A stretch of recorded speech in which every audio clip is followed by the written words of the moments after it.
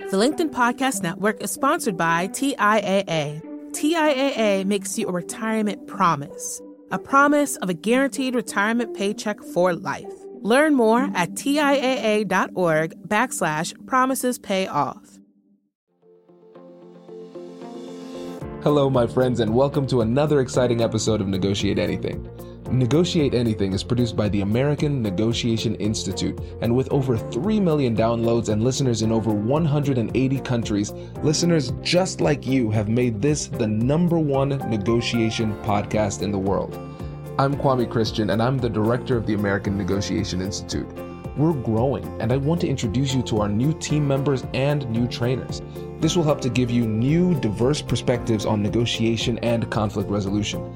That's why I'm excited to let you know that Shane Martin, our head of sales and partnerships, is going to serve as co-host of the show from time to time. We are passionate about providing you with the best content that will help to make your difficult conversations easier, both at work and at home. Lastly, before we get into the episode, I want to remind you that our team conducts negotiation and conflict resolution trainings in the United States and abroad. Our trainings will give you the practical skills you need to resolve conflict, negotiate, lead, and persuade with confidence. Click the link in the description below to learn how we can help to make your difficult conversations easier. And now, let's get to the show. Jim, thanks for joining us today. Kwame, it's a pleasure and an honor, and I'm a big fan of Negotiate Anything. I subscribe to the podcast myself, so I'm really glad that we could have this conversation.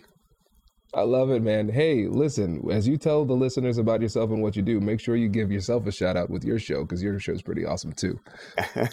Well, thank you so much. Kwame and everyone, basically my professional role in life is I help companies and teams to grow profitably through better sales conversations. And I do that in a few ways. I do host a podcast called the Manage Your Message Podcast. I wrote a book called The Science of Customer Connections, Manage Your Message to Grow Your Business. And so I do consulting and advisory work, and I also do some virtual and in-person speaking as well. So, and Kwame, like you, I actually have an academic position as well.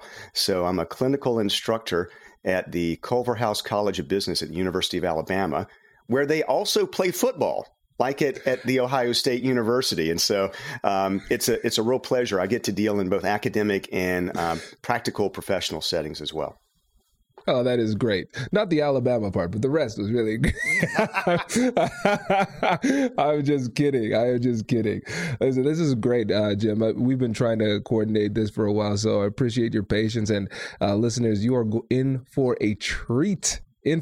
So today I'll just give a little, like a high level overview, then we'll just flow for a bit. So first we're going to talk about your message, using the right words, stories, and questions, then messengers, encouraging and enlisting other people, and then lastly, management, making your conversations a source of individual and business growth. So Jim, when we're thinking about the message, where should we start? There's so many different angles. There are a lot of different angles. And when people think about message and messaging, it's all the way from a clever pitch to a slogan, to a mission statement, to a promotional campaign or the like. I actually think it makes sense to back up a little bit because much like you, Kwame, I mean, you see the issues with negotiation. It's pervasive, right? In our businesses and at home life and all of our relationships. There is this chronic and very expensive problem that, especially in professional settings, that I see. And I've experienced it in more than a decade of doing my advisory work, and it's really crystallized for me lately. Here's the issue. Most professionals, most companies have far more confidence in the value of what they offer than in how to talk about it. So what happens when you lack confidence in what to say? You probably say the wrong thing, or you avoid the conversation altogether. I was having a conversation with a fellow named Tim Pollard, who runs a business called Aradium. It deals with a lot of business-to-business selling teams about this very phenomenon. And he said, Jim, we actually did a survey of a couple of hundred high-level, very well-accomplished salespeople a couple of years ago and asked that very question, Kwame. It said, on a scale of 1 to 10, how confident are you in the value of what you sell? And the answer on average was greater than 8. But it also said, how confident are you in the messaging behind it? The average answer was less than 4 on a 1 to 10 scale. So you've got this gap of, I really believe that for the right kind of customer, the right kind of situation, what I offer is valuable, but I don't know what to say. I'm not sure which stories to tell, the questions to ask, how do I position myself, all of that. So to your question, what I've developed over time is a way to break this problem down a bit into what I think are the 3 components that make it work, is message, messengers, and management habits. So we can take those one at a time, but it really is, I think it makes a lot of sense to concentrate on the problem, because it is one that it's really difficult to grow and to grow profitably, Kwame, if people on your team, or even if you as a business owner, business leader, aren't quite sure what to say, which conversations to initiate, again, the right questions to ask, the stories to tell, and just nothing's really happening right in the marketplace. You're spot on. You're spot on. And it's such an interesting discrepancy, because there's clearly confidence in the product, but not confidence in the message. And what I found a lot of times is that people struggle predominantly because of fear or confidence. That's why my first book was all about that confidence aspect, right? And so when you're talking about the message, the discrepancy between faith in the process and faith in the message, how are we defining message in this context? I define message in the context that I work very conversationally, much as we're talking now. So I'm working a lot with companies and teams for whom the conversation is itself important. So if you're dealing in just a repeat purchase kind of a good, something that's simple, inexpensive, a lot of consumer goods, they deal in the world of advertising and trade promotion and things like that. But the individual and the small group conversations aren't a big deal for how they're going to grow. But if you're dealing in something, a high-level professional service or a technical product or something that may be higher value, it's a little more difficult to understand. You have several people involved at the buyer level who all have to get a sense of what you're offering and why it might be worthwhile. Then there's nothing that replaces the value of a good conversation, because you're helping frame the problem, you're helping determine fit, and you're helping you and your company to be able to stand out.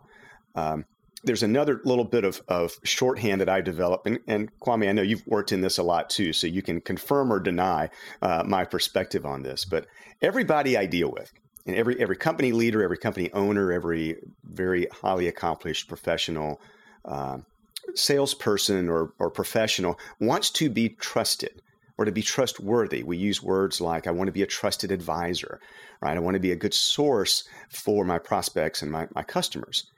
And what I find is that trustworthiness at a very simple level is really a balance between 2 factors. It's expertise and empathy. Expertise and empathy. So the expertise is that you demonstrate to me that you know what you're talking about.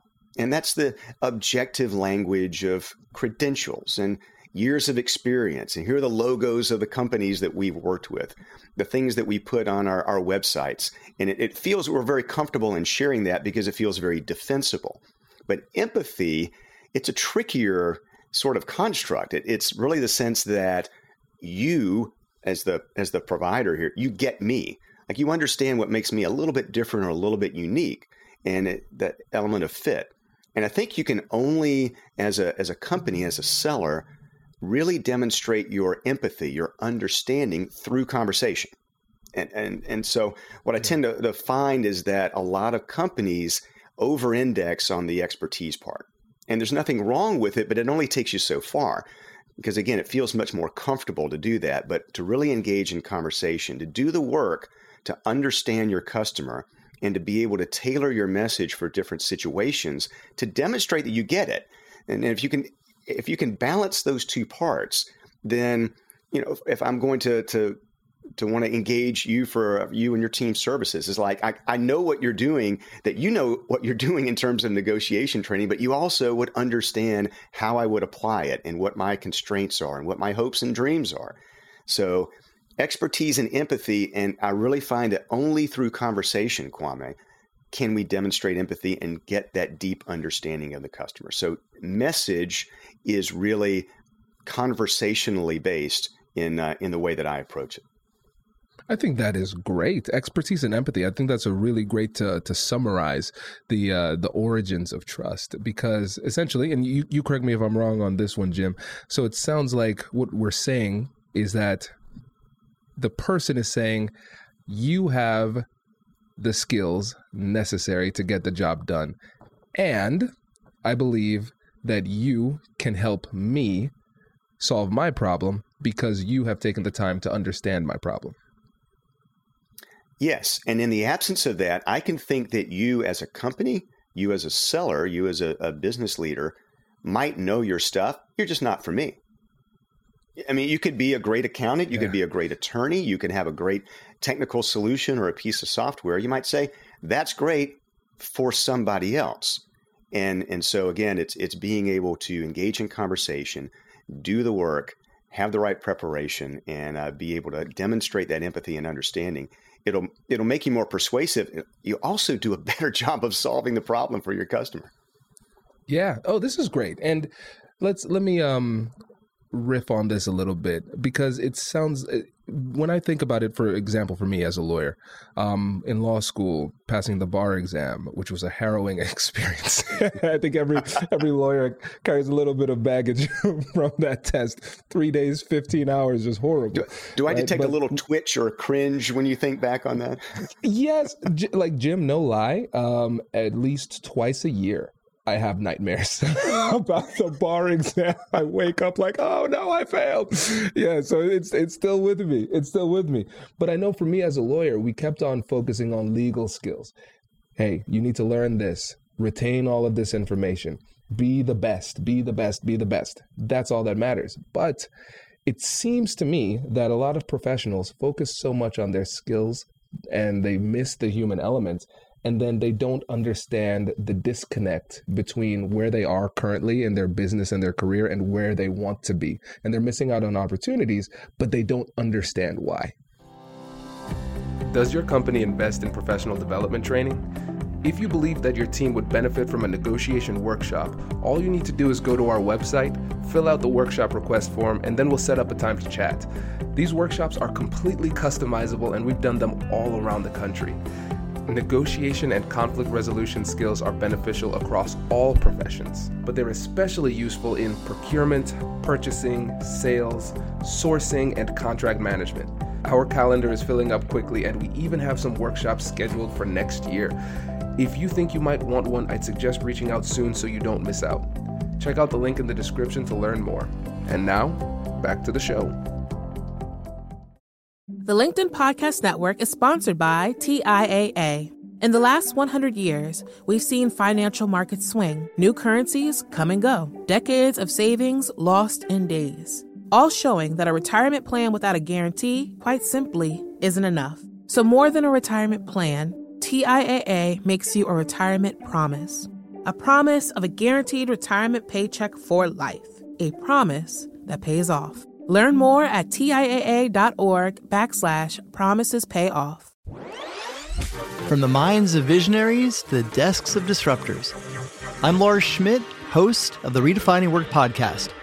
Join me each week as we explore the new world of work through the lens of those shaping it.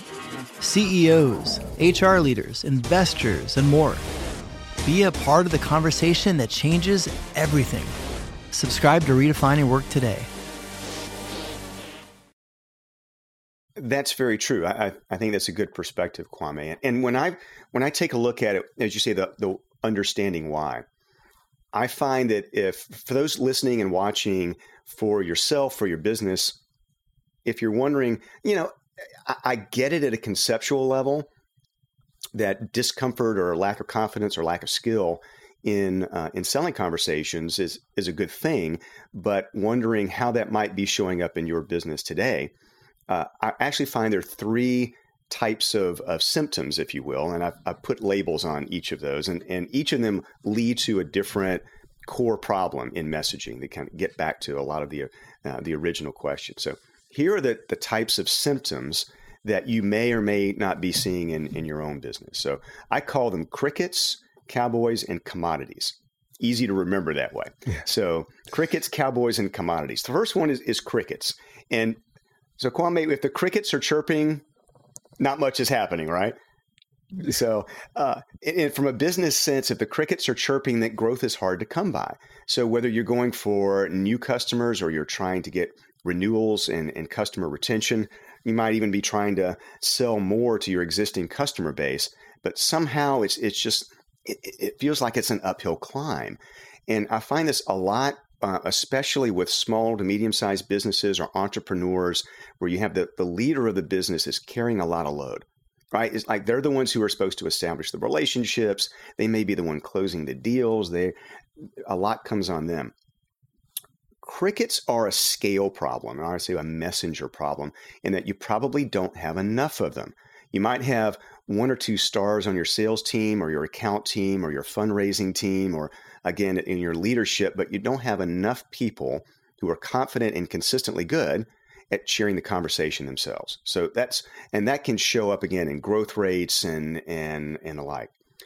The second one is cowboys. Could be cowgirls, right? But we like the cowboy spirit of autonomy, of people who just want to get it done and do it themselves. But in a business growth capacity, especially on a sales team, that can be a bad thing. It's lack of consistency. And so you have people that are just going to do it their own way. I had a client a number of years ago who told me at the beginning of our engagement, he said, Jim, around here, everyone rolls their own. And so the problem is that makes you vulnerable.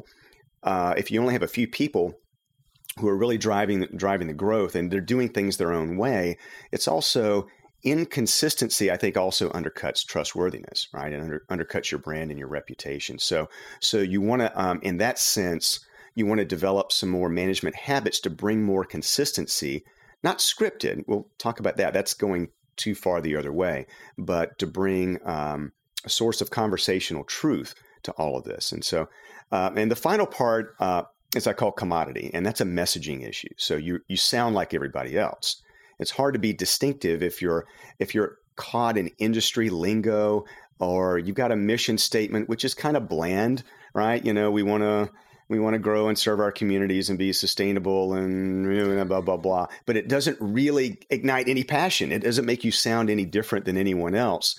And I find that happens a lot in. Okay, well let's call this one out. Most attorneys, I would say, and not to paint with too broad of a brush here, Kwame, most attorneys sound the same, right? A lot of accountants sound the same. A lot of engineers sound the same. People who are in software sound the same. And it's not the language probably that your buyers speak. And so the challenge there in the actual words and questions and stories and phrases is to break out of the lingo and break out of the blandness and have something that's much more clear and engaging, especially for lay people. Oh, that makes so much sense. So much sense. And I love how we're connecting all of these things together. And I think it gives the listeners a clear roadmap of what some of the problems are and how to fix it. One of the things that I'm interested in hearing from you is the concept of, going back to what you said about the expertise side of it. How do we trigger that expertise? How do we trigger that feeling of authority and credibility without coming off as arrogant to the other side? I'll offer another guideline for your viewers and listeners to keep in mind, and I think we'll get to that very thing.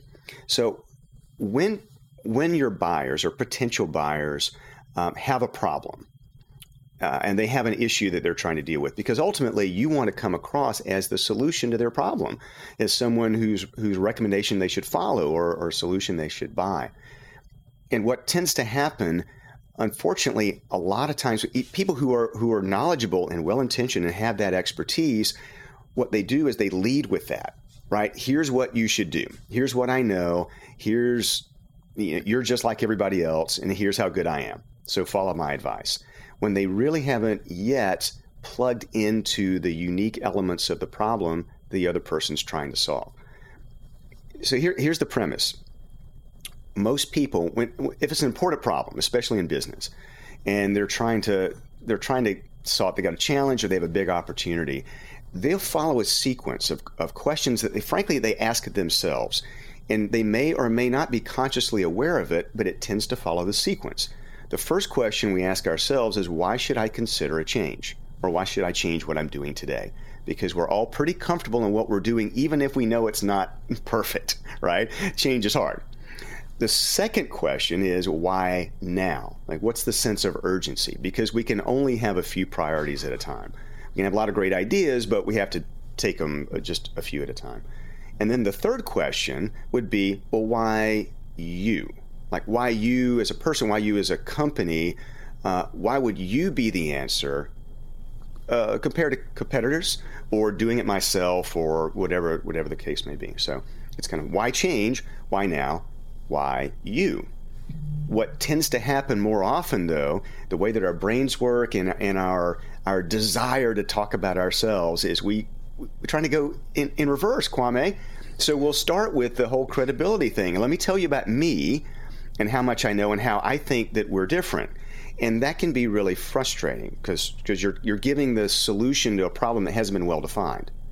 And then what I find is that companies then say, well, we can't close anything, right? So we gotta move the needle, right? How do we develop a sense of urgency? And they'll do it in kind of a contrived way. We'll cut the price. We'll bundle things differently. We'll do something along those lines. And then that becomes frustrating. And you hear companies say, well, they, meaning the marketplace or their target customers, they just don't get it. So we have to educate the marketplace. So they're trying to drive in reverse, and it's very frustrating and slow. So if we, to go back to how do we demonstrate our expertise, it start without being self-important, right? Is we demonstrate an understanding of the problem. We're asking good questions. We're bringing some insights. We're helping people frame what's really going on, maybe the root causes of their problem, and ways to think about it. And then determining if that's a priority for them to really solve going forward. And we're guiding them. There are different types of conversations. There's the why change conversation. There's the why now conversation. There's the why us conversation. And so we should be tailoring what we do depending upon the point where our buyers are in their journey as well. So demonstrating your understanding of the problem and asking good questions to understand how to tailor your recommendations, that's how you demonstrate expertise and empathy at the same time. Wow. And so to me, it sounds like what we need to do in order to get to the point where we could demonstrate our expertise, we have to start with empathy to show that we have an understanding of the problem. Yes, and I think an understanding of what the other side's feeling. And dealing with and their alternatives and their constraints, all of those things as well. So that's also a very good thing in any type of negotiation, any type of valuable conversation, as you're trying to help set the stage before you're jumping in and telling people what to do. And so there's a discipline about this, and part of what I through my book and through the other work that I do is I really encourage, and you can do this yourself or you can get help to do it, but in terms of the things to know and the things to do across your team, across your company, I think it helps to have a playbook or a guide or something along those lines that, again, not a script, but it's also not laissez-faire. You can't just leave this to whatever do and the cowboy syndrome.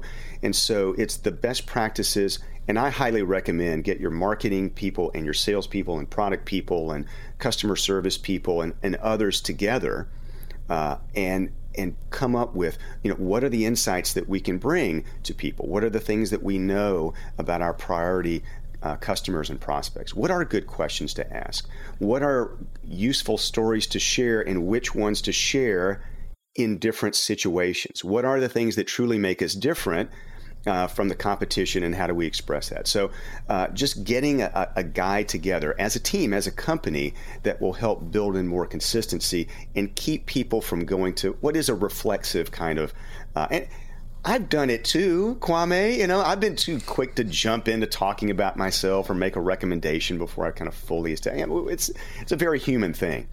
But here is the good news for everyone. this is a very manageable business issue.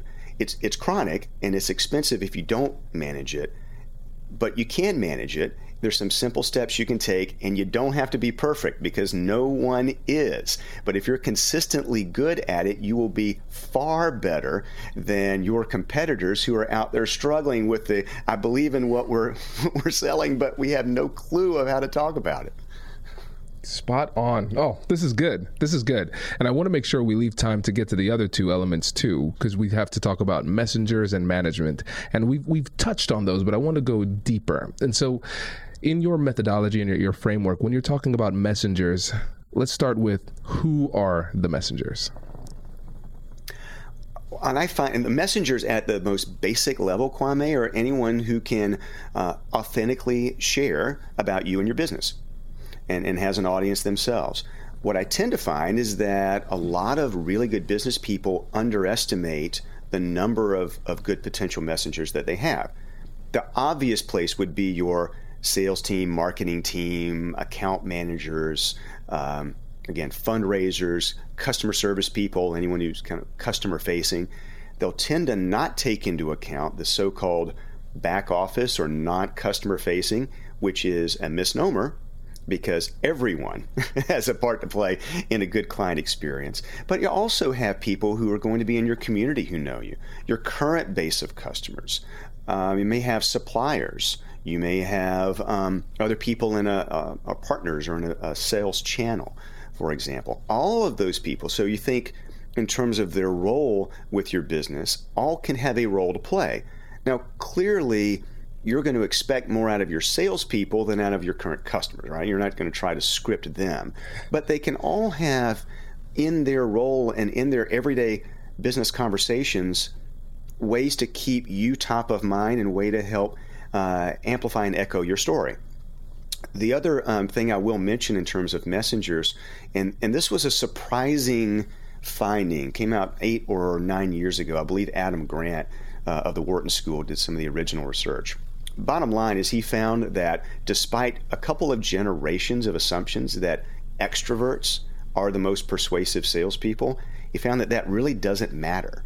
In fact, if you control for other factors with real-world salespeople, that extroverts and introverts were no more effective, one versus the other. And in fact, it's people in the middle of that continuum, what he called ambiverts.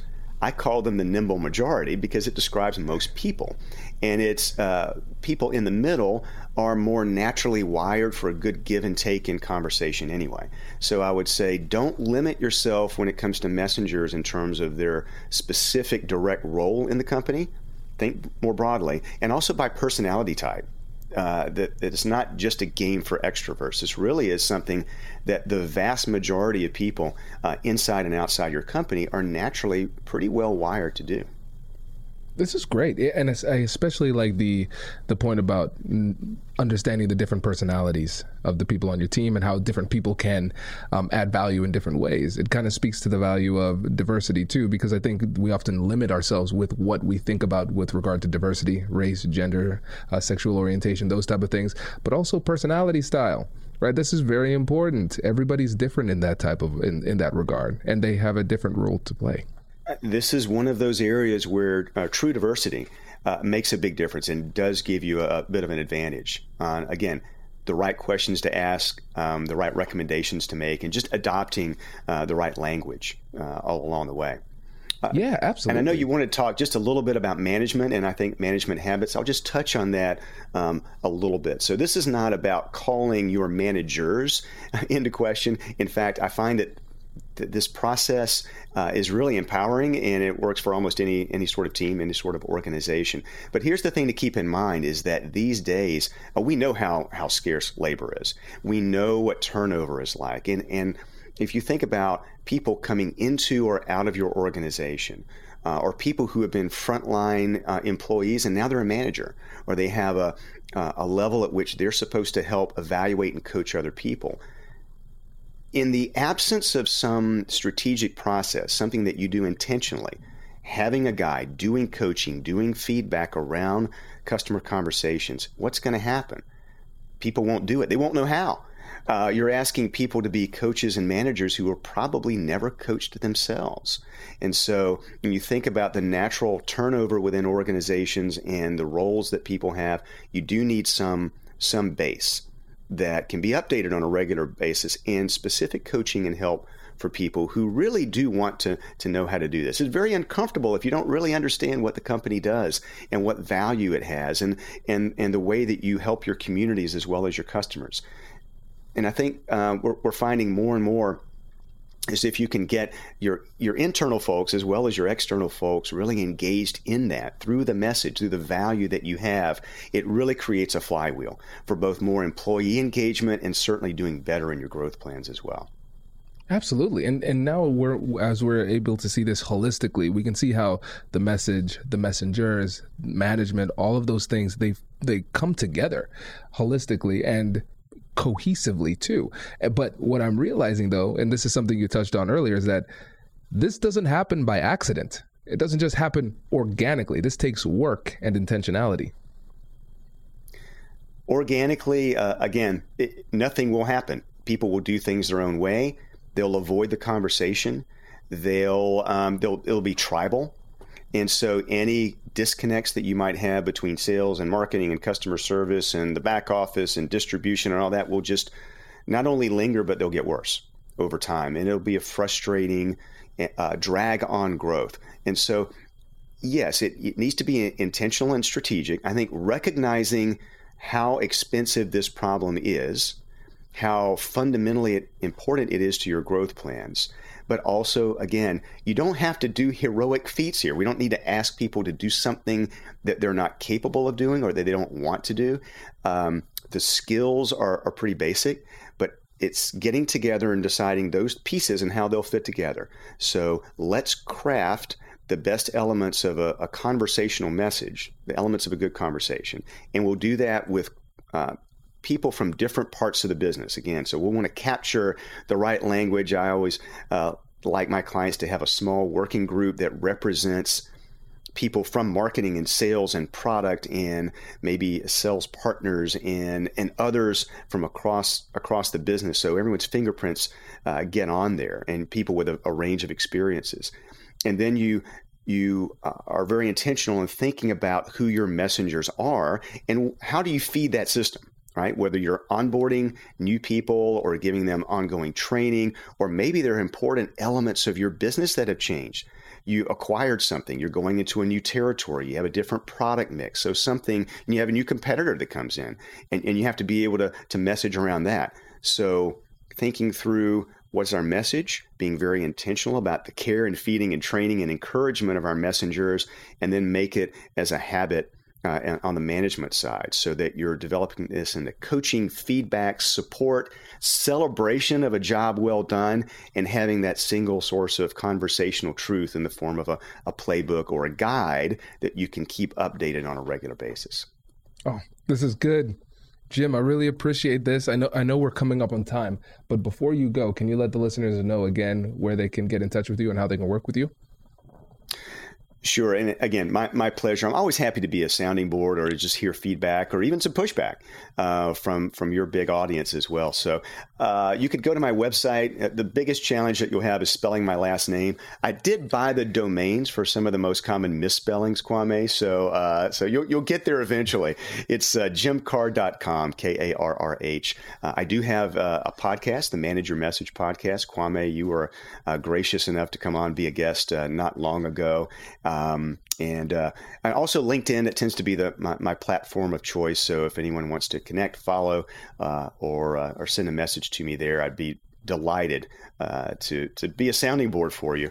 And of course, I have to recommend my book as well. But for the most part, I really enjoy the work with executives and teams and good professionals. And it hurts my heart. It might hurt your heart, Kwame, when you see people that could use negotiation skills and be so much more fulfilled at work and at home and in their communities. I'm much the same way. I don't want any of you to be frustrated or to lack confidence in how to talk about your business. I want you to be as confident in how to talk about your business as in the business itself. I couldn't agree with you more, my friend. Jim, appreciate it. Thanks again for coming on the show. My pleasure, Kwame. Thank you. Congratulations! You've just joined an elite club. By listening to a full episode, you're now officially on the Negotiate Anything team. So welcome aboard. What most team members do is they subscribe to the podcast because that allows them to automatically get the latest episodes of the show. The best things in life lie on the other side of difficult conversations. Keep learning, keep practicing, and keep getting better. Your relationships will improve, your career will soar, and you'll have the confidence you need to get the most out of these crucial conversations. Again, thank you for joining the team. We're excited to have you, and I will see you in the next episode. I'll catch you later.